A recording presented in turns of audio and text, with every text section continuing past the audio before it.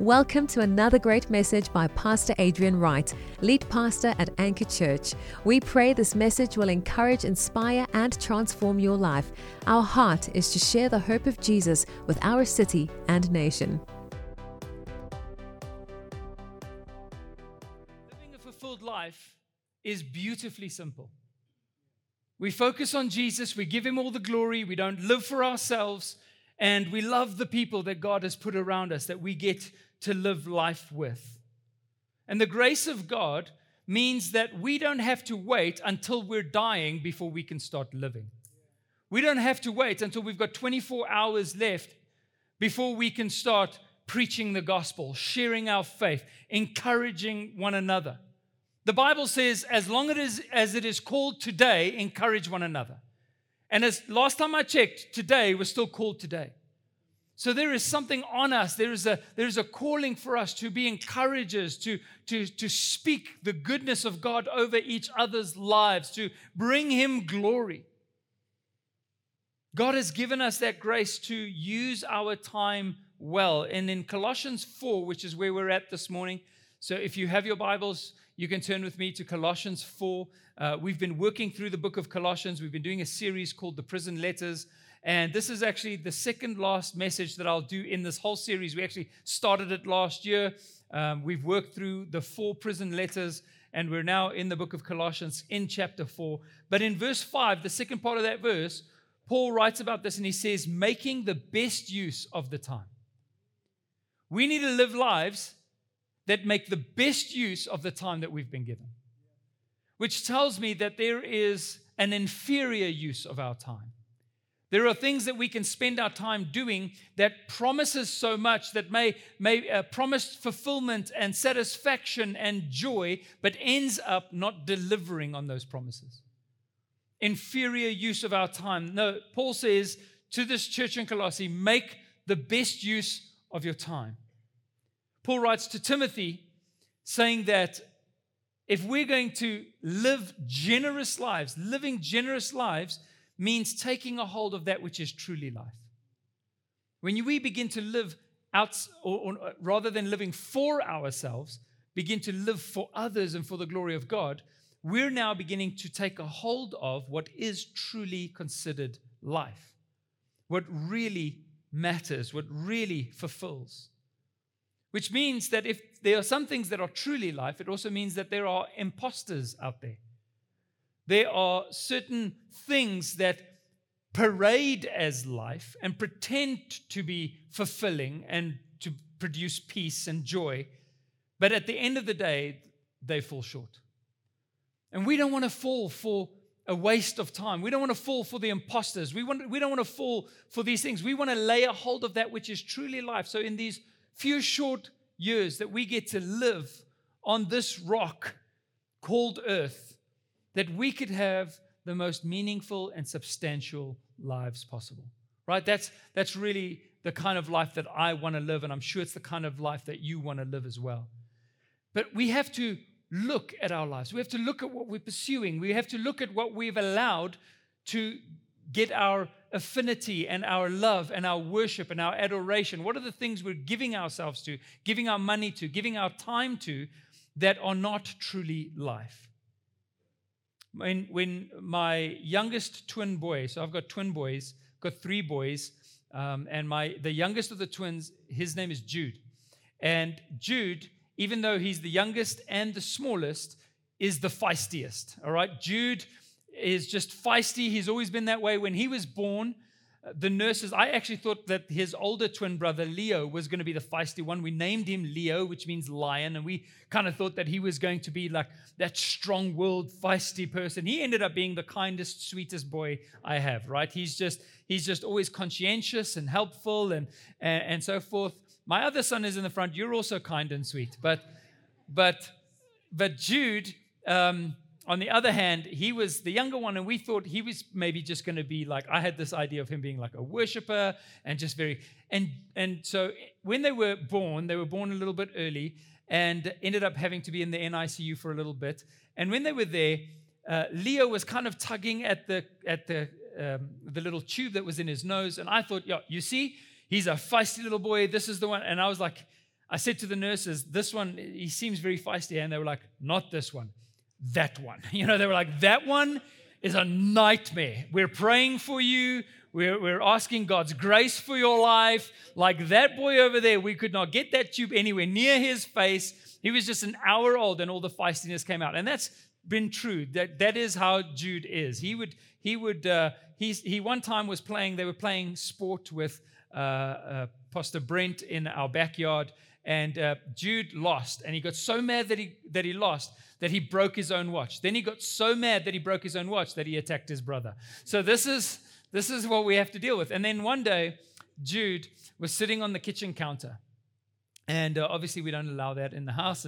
And Lee walked in, and she said to Jude, you cannot sit on the kitchen counter. Get off of the counter. And Jude looked up at the ceiling and cried out, I just want to live my only one life.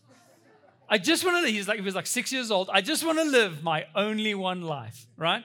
And many of us, we have that same attitude. We find out that there's certain things that are not going to be good for us, that we shouldn't do, that we should resist in this life. And we're like, no, I just want to live my only one life. For a lot of people, living life to the full looks like doing whatever you want to do. Doing whatever you feel like doing, whatever makes you feel good. That's really the mantra of our world, and it's why our world is in the trouble that it's in. For many of us, making the best use of our time looks like serving ourselves. What can I get out of it? How's that going to satisfy me? How's that going to help me? How's that going to get me ahead? How's that going to give me the experiences that I want?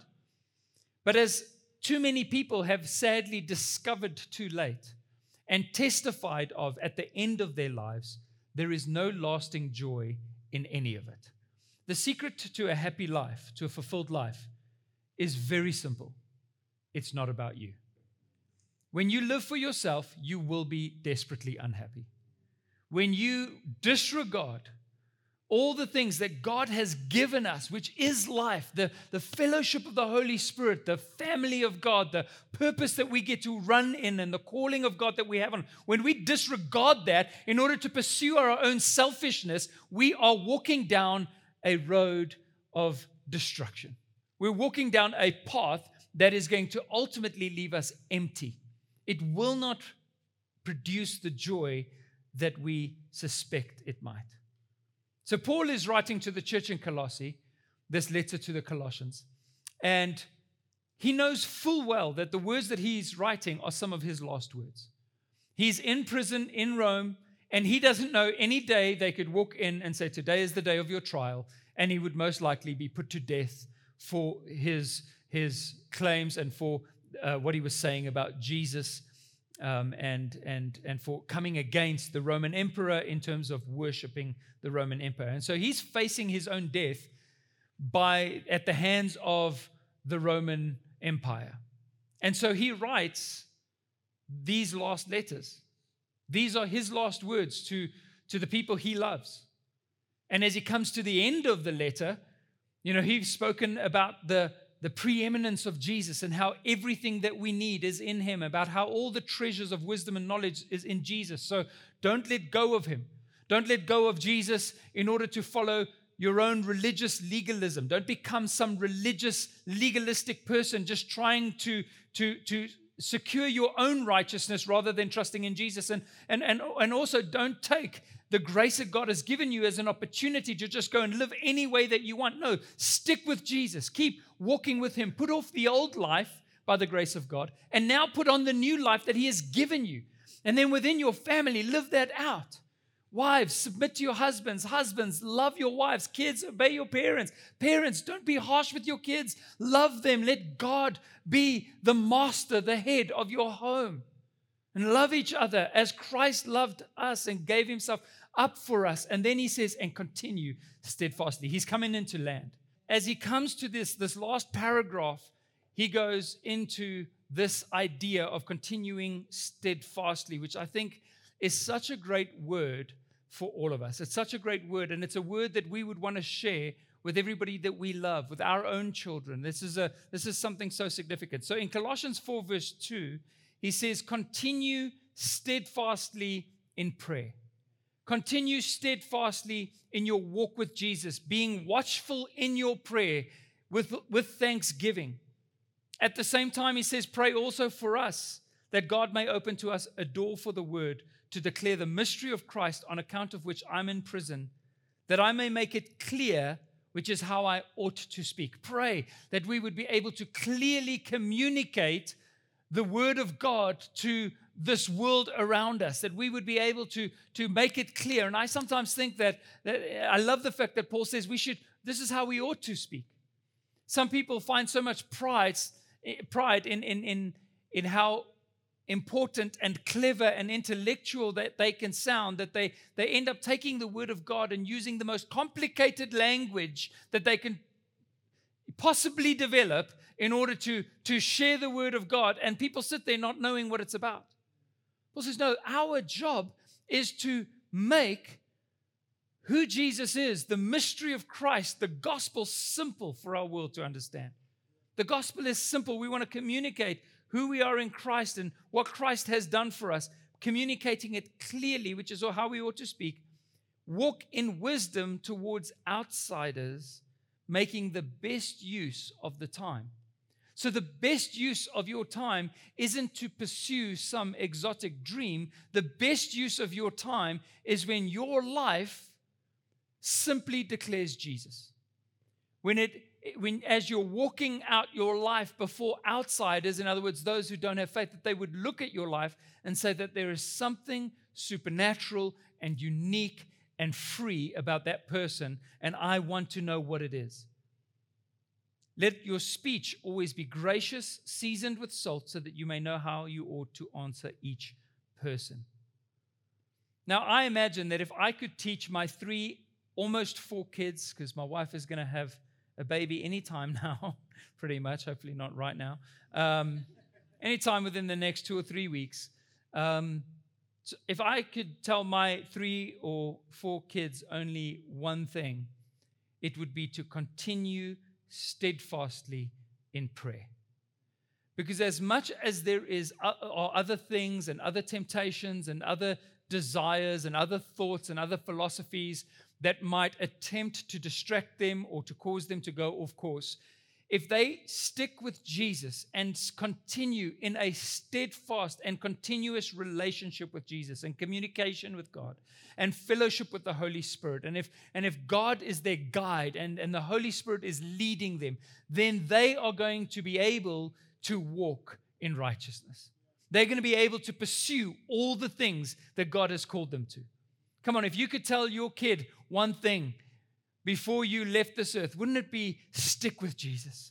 Keep praying, keep trusting, keep walking after Him, keep following His voice. This echoes the activity of the Church of Jesus from the very first moment of its existence. This is how the church began. In Acts 2 verse 42, it says that they devoted themselves, which is the same word, I'll look at that in a moment, that means continue steadfastly. They devoted themselves to the apostles' teaching, which when the early church was around, the Bible had not been put together the way it is now. These letters were only being written at the time. But the apostles who wrote these letters were already teaching the Word of God. And so in essence, it says they devoted themselves to the Word of God, to fellowship, to the breaking of bread and prayer. Now that sounds like a community group. It sounds like church.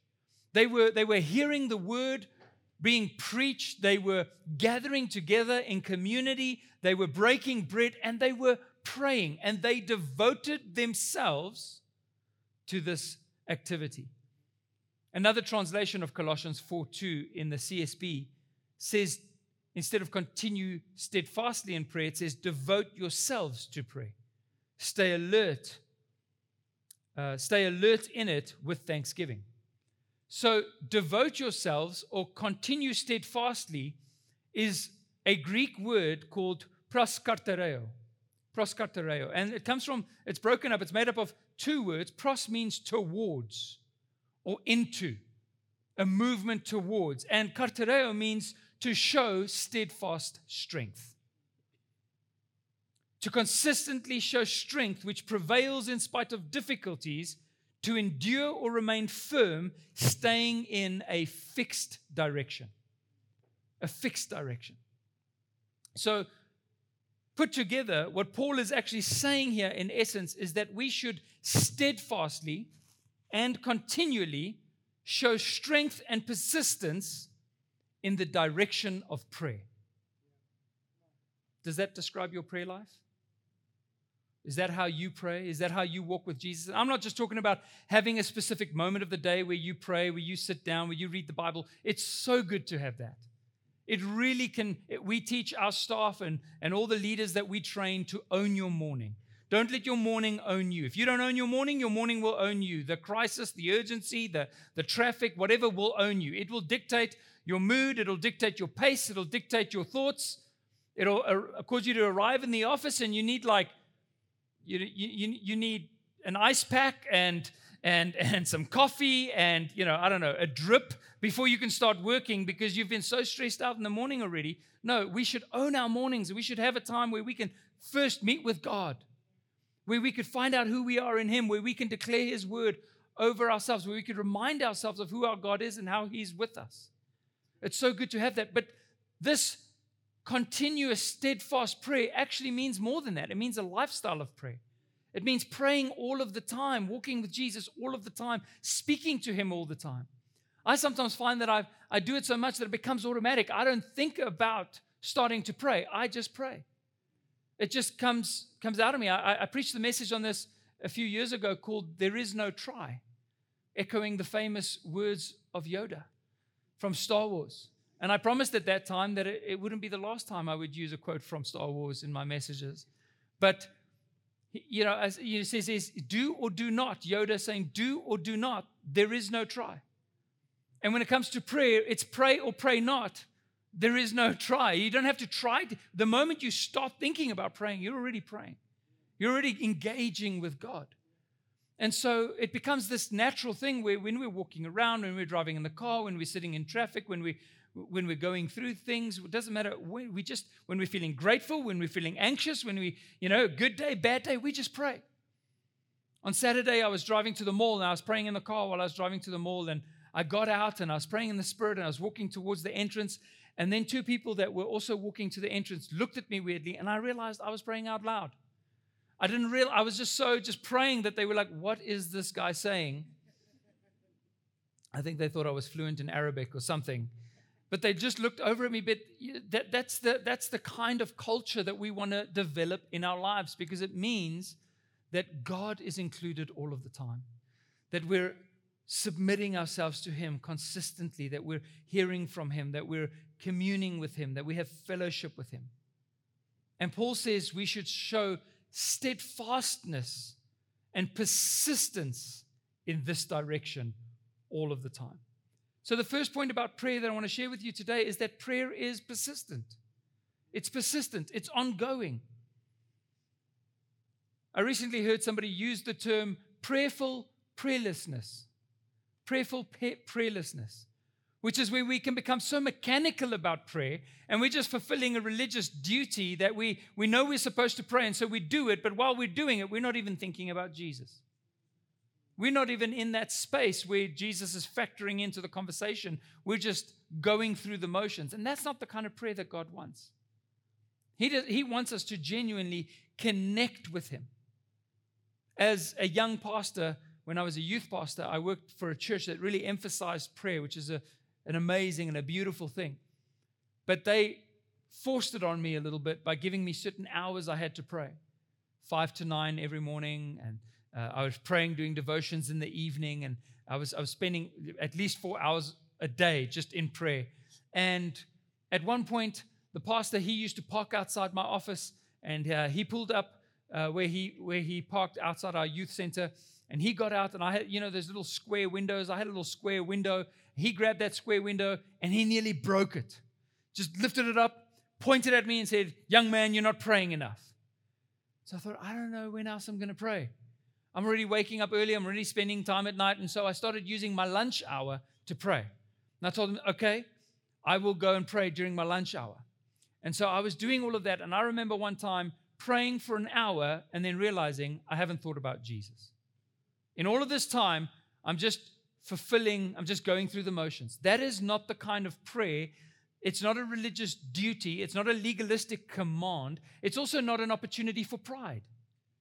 Because if you walk out of a prayer room, a 1 hour, 2 hour, 3 hour prayer room or prayer time, and you're thinking, I'm better than every other person around here because I just spent so much time in prayer. Go back, right? Go back. You got the wrong message, the wrong thing, like the wrong exchange took place. Go back and ask Jesus to help you, right? It's not an opportunity for pride just because we are more prayerful than others. No, what it should be is an opportunity to encourage. It should lead to greater humility, a greater dependence on Jesus. That's really what it's about.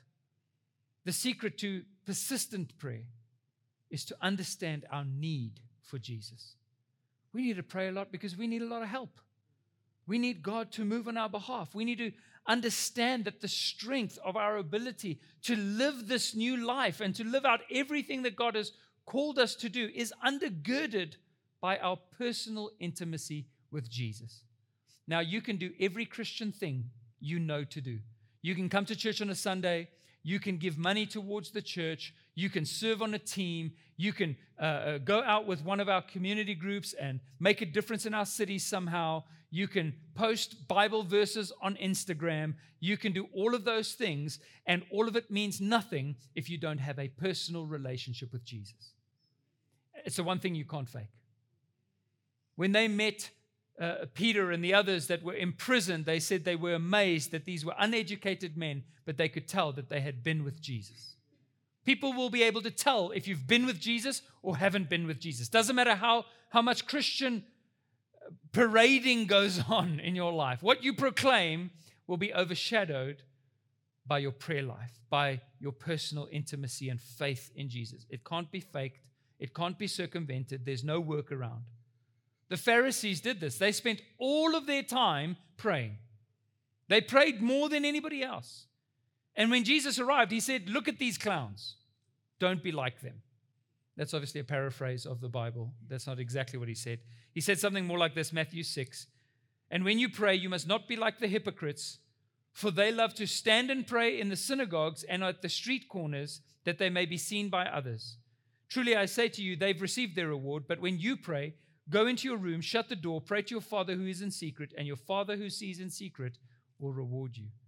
What is Jesus talking about there? He's not saying that you can't pray corporately or in public. He's saying that when you pray, make sure you're not doing it merely to be seen praying. I always laugh at these like TikToks and Instagram. I'm not on TikTok, but like an adult, I watch those TikToks on Instagram when they're posted there. But these TikToks on Instagram where people film themselves crying. Like it was this moment that we get, this intimate moment of breakdown. But you're filming yourself. You set the camera up, and then you thought, okay, now I'm going to start crying.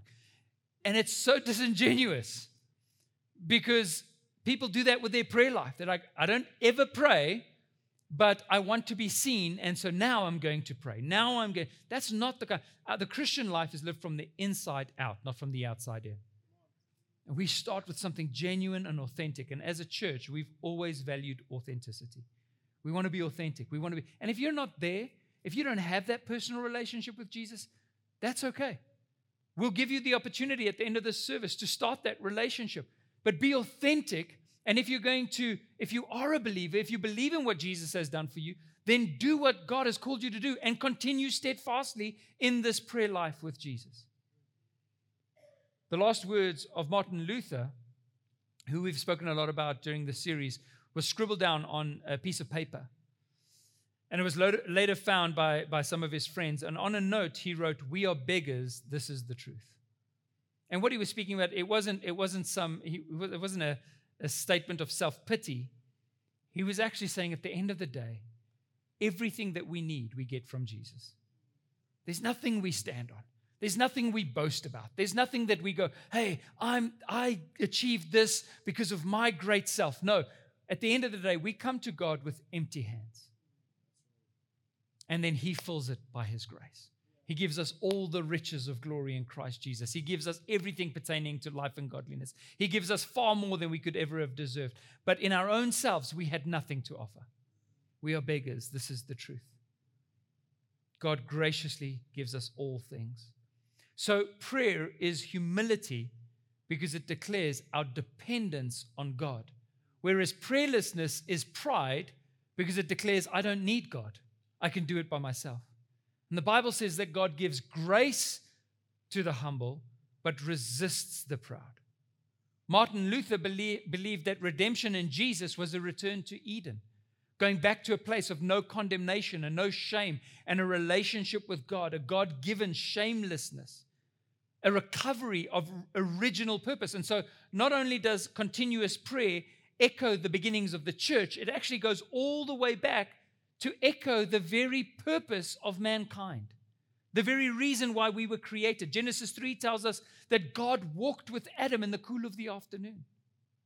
It's one of my favorite images.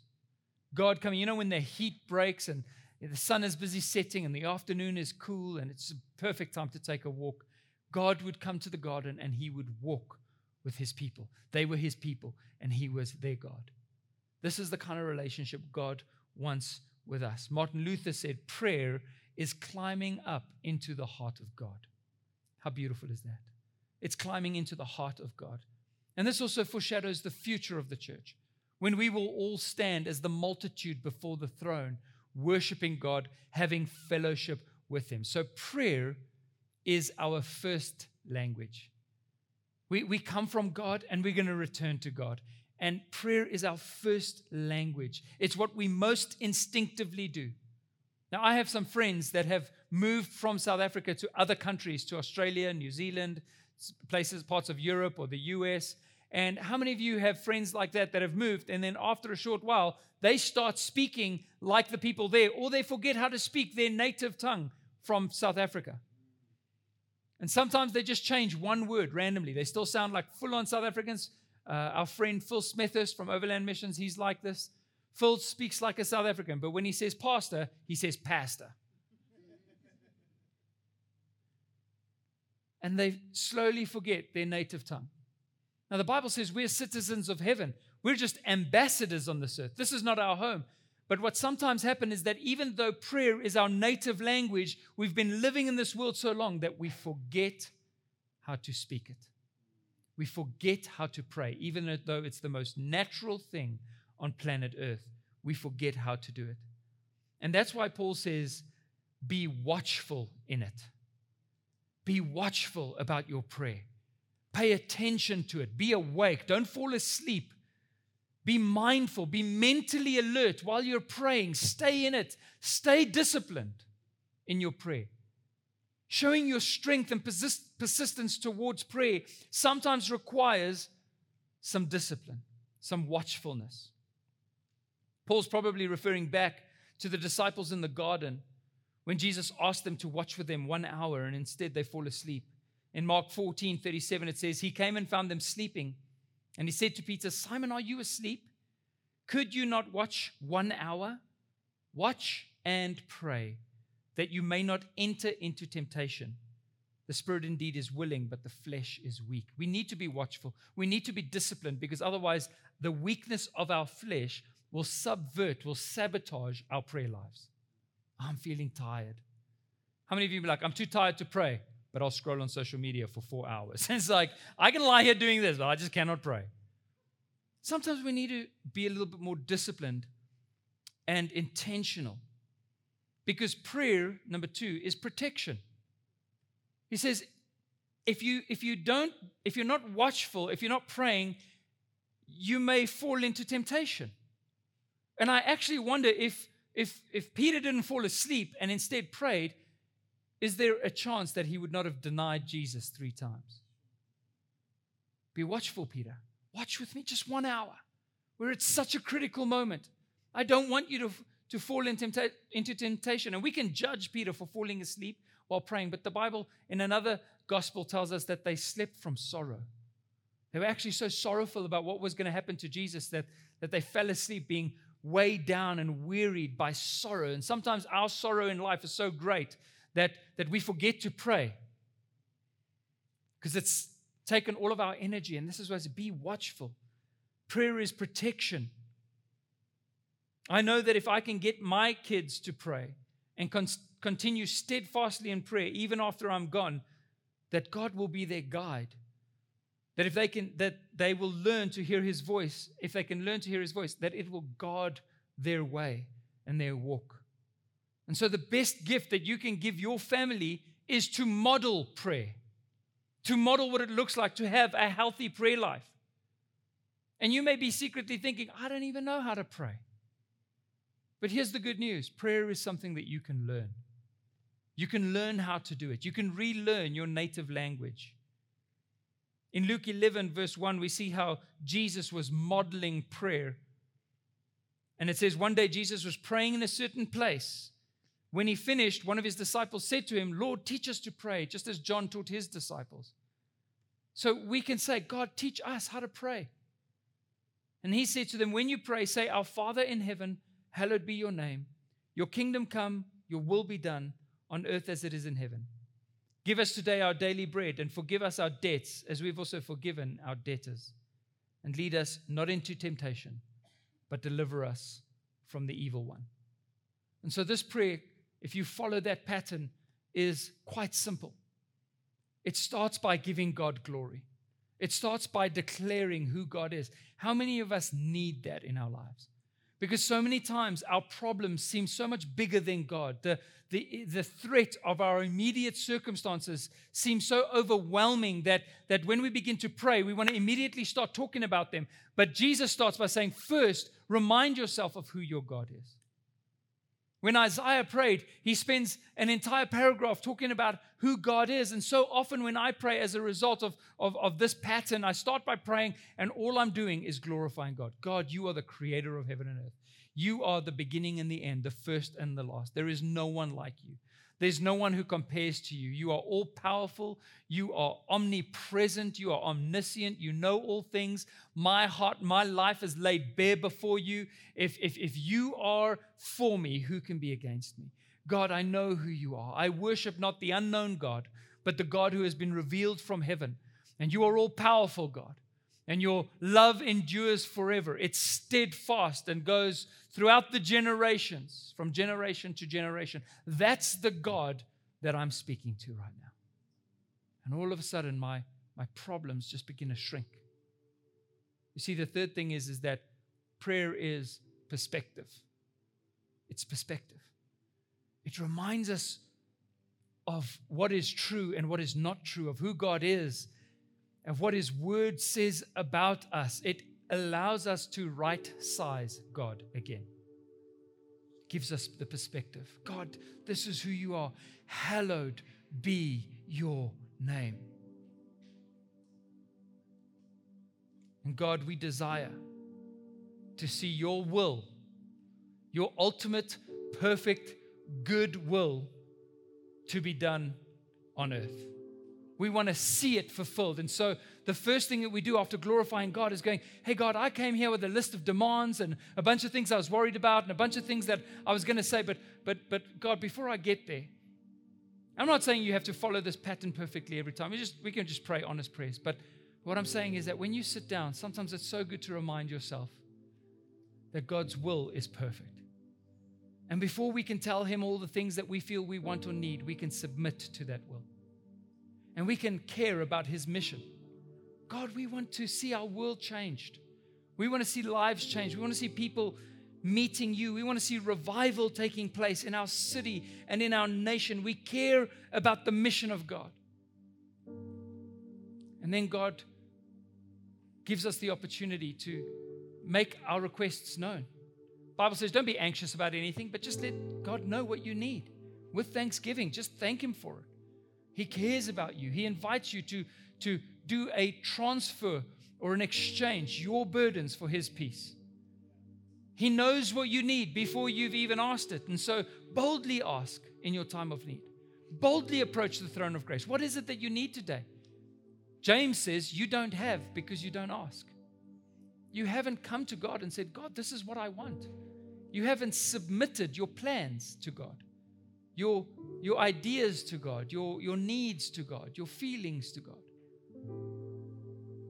Prayerlessness is pride. But God says, come to me and ask me for what you need. I care about you. And then He gives us the opportunity to receive grace We can be honest about our lives and go, God, I've messed up in a couple ways. There's some things I'm struggling with. I need help. Come on, how many of you, we all need help. We all still have areas where we're like, God, I really want to be better. God says, come to me. My grace is for you. And at the same time, we can forgive others. We can forgive others because we've been forgiven a debt we could never have repaid. And so we can forgive the debts of those that have wronged us.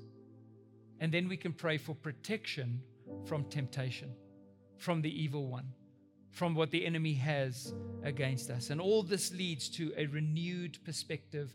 And what it results in is thanksgiving. Continue steadfastly in prayer, being alert in it with thanksgiving. We get to just give God thanks. Thank you, God, that we're saved. Thank you that we don't have to worry about our salvation. Thank you for this shift in perspective. Thank you that we can reorder our lives according to your truth again. Thank you for who you are to us. Thank you that we're forgiven and set free and protected. And then our problems shrink as our view of God grows. And we discover the power that is latent within prayer. Charles Spurgeon said, prayer is the slender nerve that moveth the muscle of omnipotence. Through prayer, we move the muscle of God's omnipotence. Martin Luther said, prayer is not overcoming God's reluctance. It is laying hold of his willingness. No one can believe how powerful prayer is and what it can affect except those who have learned it by experience. You won't know how powerful prayer can be until you've trusted God and seen him move. Sometimes we want to kick doors open. We want to force them open. We want to make a way for ourselves. When in Christ, those keys are laid up in the spiritual realm. The keys to the doors that you want to see opened are not carnal. They're spiritual in nature. And so Paul says, pray for us also that God may open to us a door for the word so that we can declare the mystery of Christ. This is a prayer we've been praying as a church since we did our series in Corinthians 2 years ago. In Corinthians 16, Paul says, pray that a wide door for effective work would be opened to me. And we've been praying, God, open doors for us to be able to share the word, the mystery of Christ with our world. Open doors, show us, God. That's our heart's cry as a community. And as an individual, I could ask you this question. How many people have you led to the Lord in the last 12 months? How many people have you had conversations with about the gospel in the last 12 months? And that question hurts us a little bit. Because for a lot of us, it would be like, 0, or does a Facebook post count? I mean, how many people have we been leading to the Lord? But what if every day we prayed that God would open a door in that week or in that day that we could share the gospel? How many more doors would open up to us if we simply asked God for them? And so we want to do this. We want to ask God to open these opportunities for his word to be declared. This is the perspective that we need, that everything isn't about us, that it's about his kingdom, that it's about seeking it first, and then all the other things will be added unto us. Because the best use of our time is to walk in wisdom, to share the gospel, to glorify God. The best way to live your only one life is to walk so closely to God, to communicate with him and receive from him, and then to communicate what you've received with others, to bring the reality of Jesus' love to every place and person you meet. Let your speech be seasoned with salt, sprinkled with the flavor of God's word as you're sharing with others, so that God may turn hearts to him, all because you determined to continue steadfastly. Now, in Acts 2:42, it says they devoted themselves. It was something they decided they were going to do. Proskastereo. They devoted themselves to fellowship, the word, breaking of bread, and prayer. And really, our community groups are an incredible place to cultivate this culture, to cultivate this kind of life. We are believers. We're children of God. We're disciples of Jesus. We're growing together. We're praying together. We're trusting God together. So I want to encourage you again, join a group, continue steadfastly, persist strongly in the direction of prayer. Amen.